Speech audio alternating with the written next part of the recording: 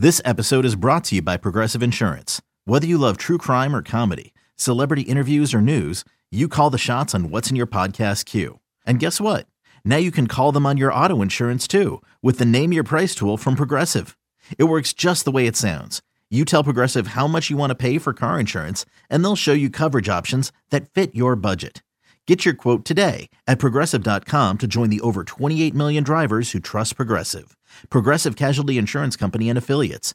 Price and coverage match limited by state law. With threats to our nation waiting around every corner, adaptability is more important than ever. When conditions change without notice, quick strategic thinking is crucial. And with obstacles consistently impending, determination is essential in overcoming them. It's this willingness, decisiveness, and resilience that sets Marines apart. With our fighting spirit, we don't just fight battles, we win them. Marines are the constant our nation counts on to fight the unknown. And through adaptable problem solving, we do just that. Learn more at marines.com.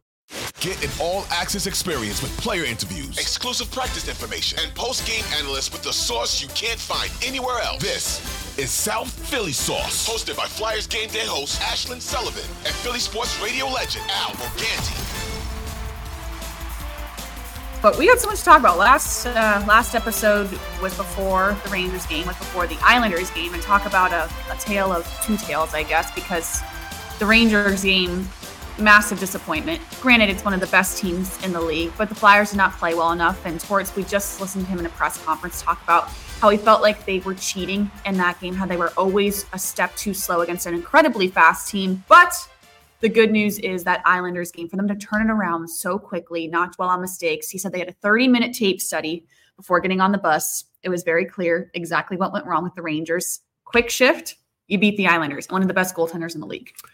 Yeah, that Ranger game, although they kept it awful close for a team where they gave up so much against a really skilled, who went the next day and just clobbered the Bruins, who might, having the best record in the league.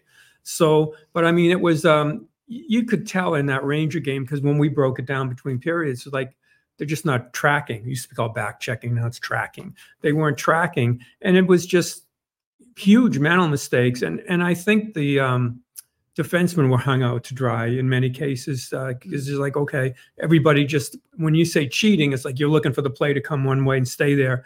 And they didn't pay attention to some of the basics that they had before. So I think it would have been a pretty, I don't even think embarrassing tape study, because everybody did it. Yeah. It wasn't like, okay, there were a couple of guys. Tippett who came back, was really beaten on a track coming back at one time, but he wasn't the only one. And I think it was a mindset. It's why I was curious with Torts on how are you going to address this? Because at the beginning of the year, you said you're going to give him a longer leash, so to speak. And knowing that guys like to score, it's like, well, at what point is it going to have to be reined back in? Because it's not worth the risk reward at some point, especially against the Rangers. Yeah, they didn't play it safe enough, which is funny because you want them to be competitive and take chances, but against a team like the Rangers, you can't get away with that. You just can't. You have to know, you got to know who it is you're playing against. When you have Zibanejad, I thought Kreider had a remarkable game against them. You just have to know certain personnel when they're out there. It's like, no, we can't, today's not a day we can get away with anything. Right. And we talked about this a ton in our pregame show, and frankly, slightly expecting it, because that's just how the Flyers have been lately. Is we talked about it being a dip, that the Flyers had lost 2 straight and would possibly be a third against the Islanders. And then they come back and they don't make it a dive. They get right back to it. And it was so impressive because you kind of felt it dwelling like, are they going to lose to the Islanders now? And now it's going to be this slope. And we're going to have to talk about them getting back up track. And they didn't let it happen. No, Ashton, the response has been good. And not just there. I mean, if my memory serves me, it was a loss to Vegas and then they beat Vegas. Yeah. Lost to the Kings, and then they beat the Kings. So everybody that they've had to come back against, the lessons learned, I guess, is what happens. Lost on the Island, beat the Island. Yeah. So, lost to the Rangers, then win again and win the next day. Yeah, that was impressive that they don't kind of sulk and they come back and they learn their lessons, come back and play a better game, a better response to the game. So that's what you want to see. You want to see some. I was terrified anyway of like looking at the schedule and saying, oh my God, within a week, this could really, really be a tumble. This could go off the rails. Yeah. And frankly, the Flyers teams of last season and the teams before, it probably would have gone off the rails. Yeah. And this was, it didn't go off because of many reasons. Goaltending was really strong. Guys took the lessons that they learned in the video really, really well. The lineup changes worked.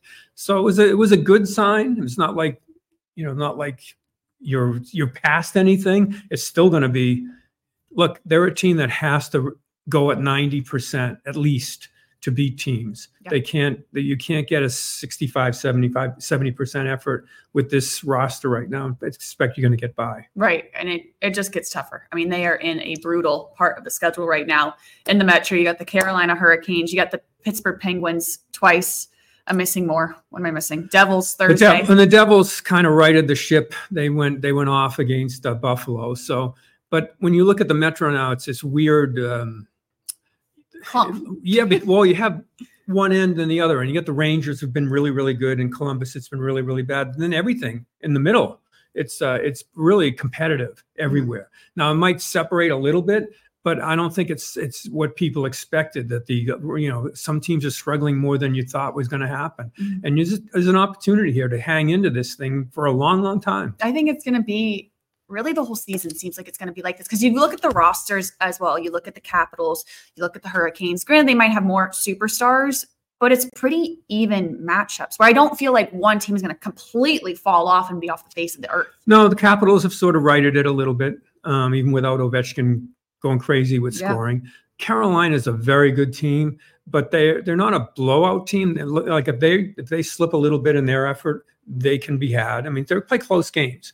So, I mean, it's always a close game with Carolina. Mm-hmm. So, I mean, it's not really indicative of what people thought before the season. Like these three teams are going to be terrible, Flyers among them. No, you're going to be able to hang in here and see what happens. It's a long way to go. And the Flyers don't have the older legs that some of those teams have. Yeah, very true. And John Tortorella was talking about it this morning. It was funny. He wanted to really elaborate on this and he had to pull himself back because he said the league was going to be bad word pissed off at him. And I don't know what he was getting at, but he basically said that where the Metro stands right now, how great it is for hockey, because this is what hockey has wanted all along. It's a ton of teams, really tight knit, competitive every single day. You can't pick out a clear winner. He said for the longest time, it was, 5 good hockey teams. No one else stood a chance. Yeah. I don't know exactly what he meant, but I think the league benefited when the Blackhawks were just really good, and the Bruins, those markets there. I mean, they would like the Flyers to be in that group. But I think now what you have is more of an NFL kind of a picture where anybody and a bunch of teams getting in. I like it better. But you could go back, dial back. You don't want teams done by Christmas. And that's bad for hockey. I think it is. It's bad for your local market. Yeah. Is what it's bad for. And I think, if you're looking at it from a perspective of the league, sometimes like, we want the Blackhawks to really be good, or the Rangers to just run away with stuff.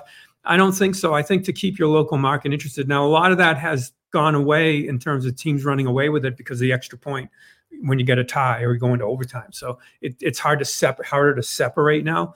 But still, you know what it's like when the team's out of it in February. Stinks. It's just terrible. Yeah. It's so I like this model and what's going on here, even for the Flyers, just to keep it in, because you're always like on Tuesday you think, we got the playoffs made. Then on Thursday, oh my God, we're never going to make it. Then by Saturday, by Saturday it's like half an inch of water. You think you're going to drown, right? It's like so by true. Saturday, oh no, we're in it again. Oh, Monday, oh no, we're out of it. Now it's going to go on through the year. I mean, look at us and our shows the past week. After that second loss, I was like, forget it. We're done. We shouldn't even do a show. Yeah, because like, oh my God. But no, it doesn't take much when you really have that clump of teams, because you're just trying to get in. And you see what happened last year. Florida just got in. I'm not saying the Flyers are going to win a cup, but just to get in. Yeah. And when the energy that it brings, the energy it brings a franchise, thinking that you got a chance to make it. And that's, if you do make it, it's like just that playoff payoff for people that have been watching the team all year. Yeah. And I agree, coming from someone who's from South Florida, I think it's best for hockey because the Florida Panthers growing up there, they were nothing for the longest time. And now I see my friends on Instagram all the time going to Panthers games, even with the record as it stands right now, because of last year. They went to playoffs. Yeah. They had a brief run way back in the day, and then they kind of disappeared a little bit. Now you come back and look at Tampa. Yeah. When Tampa They beat the Bucks in that market. Yeah, you can beat the Bucks. I mean, that's how good it can be. And Philly's been a sleeping giant in terms of what the interest that you saw what happened on a Friday afternoon against the Rangers. That's what the building should be like without some of those Rangers fans all the time. Yeah, and something that was really stood out to me. So we just interviewed Keith Jones. That's going to be on our pre-shows on NBC Sports Philadelphia. Kind of big picture of how the transition's going, but I thought his best insight was he talked about the Flyers are going to get to a point here, and he thinks relatively soon within the next 2 years, where they are in a position to go shop for free agents, where they're in a position to go get the guy that they need to make a difference. And he talked about Philadelphia being the best place for that because look what the Phillies did with Bryce Harper. He said it's a responsibility of the fans in the city to make this a desirable place to come. Right. They said basically every other team in Philadelphia has done that, where they've gotten their superstar and it's made the difference. But the superstar has to want to come here. Hey, it's Kaylee Cuoco for Priceline. Ready to go to your happy place for a happy price? Well, why didn't you say so? Just download the Priceline app right now and save up to 60% on hotels. So whether it's Cousin Kevin's Kazoo Concert in Kansas City, go Kevin, or Becky's Bachelorette Bash in Bermuda, you never have to miss a trip ever again. So download the Priceline app today. Your savings are waiting. Go to your happy place for a happy price. Go to your happy price, Priceline. Yeah, I mean, they might have got lucky this past summer when Krug didn't want to come here and ended up Sanheim staying. So it made a better thing. But I think I don't think there's any secret to the blueprint here. People that want them to go out and get that star right now. Like I wanted Gaudreau last year. He's really kind of invisible now in Columbus. Mm-hmm. But the Flyers blueprint probably, and it's pretty evident, is okay when Michkov comes over, or Cutter Gauthier, who might come over come out of college the end of this year. But at that point, you're going to have, at least with Michkov and probably Gauthier, guys on their first contracts. That saves you a lot of money. Mm-hmm. If you have those, and they're really good players, if you have that kind of player at that kind of money, then you can go out and get the free agent. And again, it makes a whole lot more sense because you've got all that. It's all about cap room now.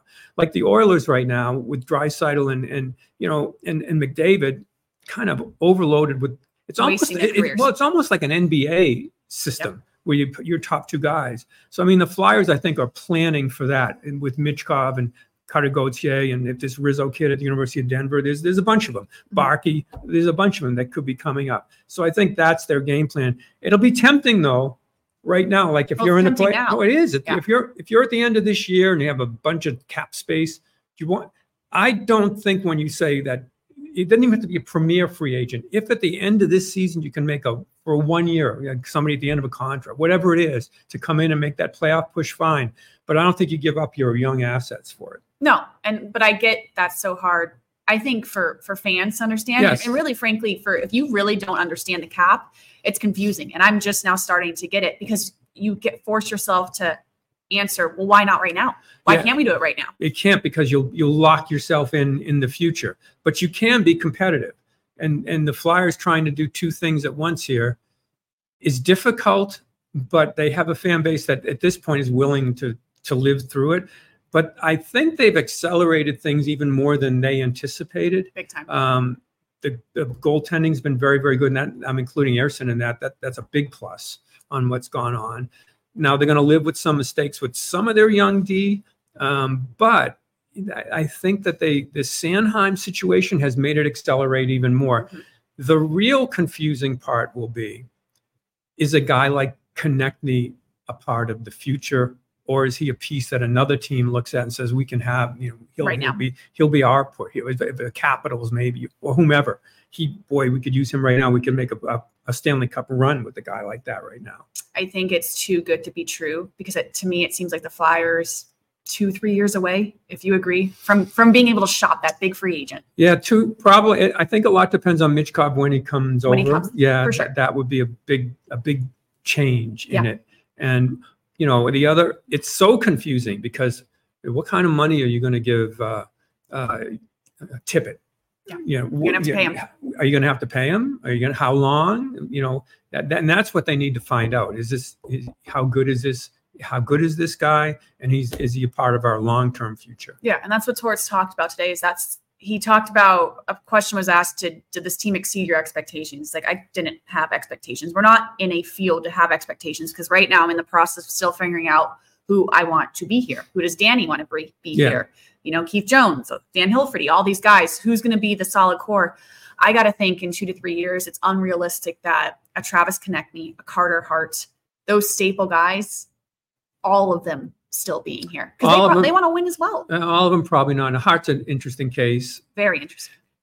He's also young. And goalies. Joel Farabee. Farabee, I think, is a lock. Yeah. That he's part of this. I don't know contract situations. That's another issue. If the guy wants way too much money, part of that. But Konechny's going to be an interesting case. Tippett's going to be I think Tippett's going to be a part of it, but I don't know what the demands are going to be, what they could possibly get. But I don't think I think they've exceeded expectations, although Torts may not look at it that way. I think in the eyes of the fans, well, he expects them to play hard every night. Yeah, that's basically what it is, and to live under his rules on how to play the game. That's it. But I got to say, having covered a league with Torts in it for a long time, he's lived with mistakes more than I thought he would be able to. He's been much more patient this year. Yeah, and I think surprisingly so. Yeah, with certain players especially. I think he really understands how difficult it is to play defense as a young player, to come in, because he did York the previous year, up, down, or down, then up. How difficult that position is to kind of learn. And the question you have is he learning more through his mistakes now, or is it better to have him somewhere else to make them? But I think they're kind of leaning toward let's let them make some mistakes here. Yeah, and it's interesting. I've noticed a huge shift in the messaging of this. So Torts talked about it today, where defense is going to be a daily decision at this point of who's going to play, because they have now a lot of options with Rasmus Ristolainen and Mark Stahl back healthy. But he was talking about Zamula. And at the beginning of the season, the message from Torts was, it's all about the young guys. It's all about getting them better. It's all about their ice time. This is all about the youth and getting them up to speed. Well, now for a guy like Zamula, he talked about how he's not going to put him on the ice and give him his ice time if it costs the team a win. And to me, that's because the team is exceeding expectations. It is. And I will tell you, Ashlyn, the other thing that it is you can't fool your locker room. So if a guy's really struggling and the coach continues to put him out there in a game, you're like, what are we doing here? What are we doing? Yeah. How come I made a mistake and I'm stapled to the bench and this is going on here? You can't fool a locker room. They'll live with some mistakes. I mean, if a player coming up, but not in a game. In a game, we played our butts off for 45 minutes. And you cost us. Yeah. It's like, and we've seen this since the drop of the first puck, that this is going on. So I think that's where it is now. Like Torts, a lot of people think, well, Torts is he's the coach, you do it, but he really does read a locker room pretty well, very well, and a bench. And I think if you don't give your team, the guys playing really hard, the best chance to win that night, you risk losing a locker room. Yeah, and you can't be in that position right now. Right now, the Flyers are in it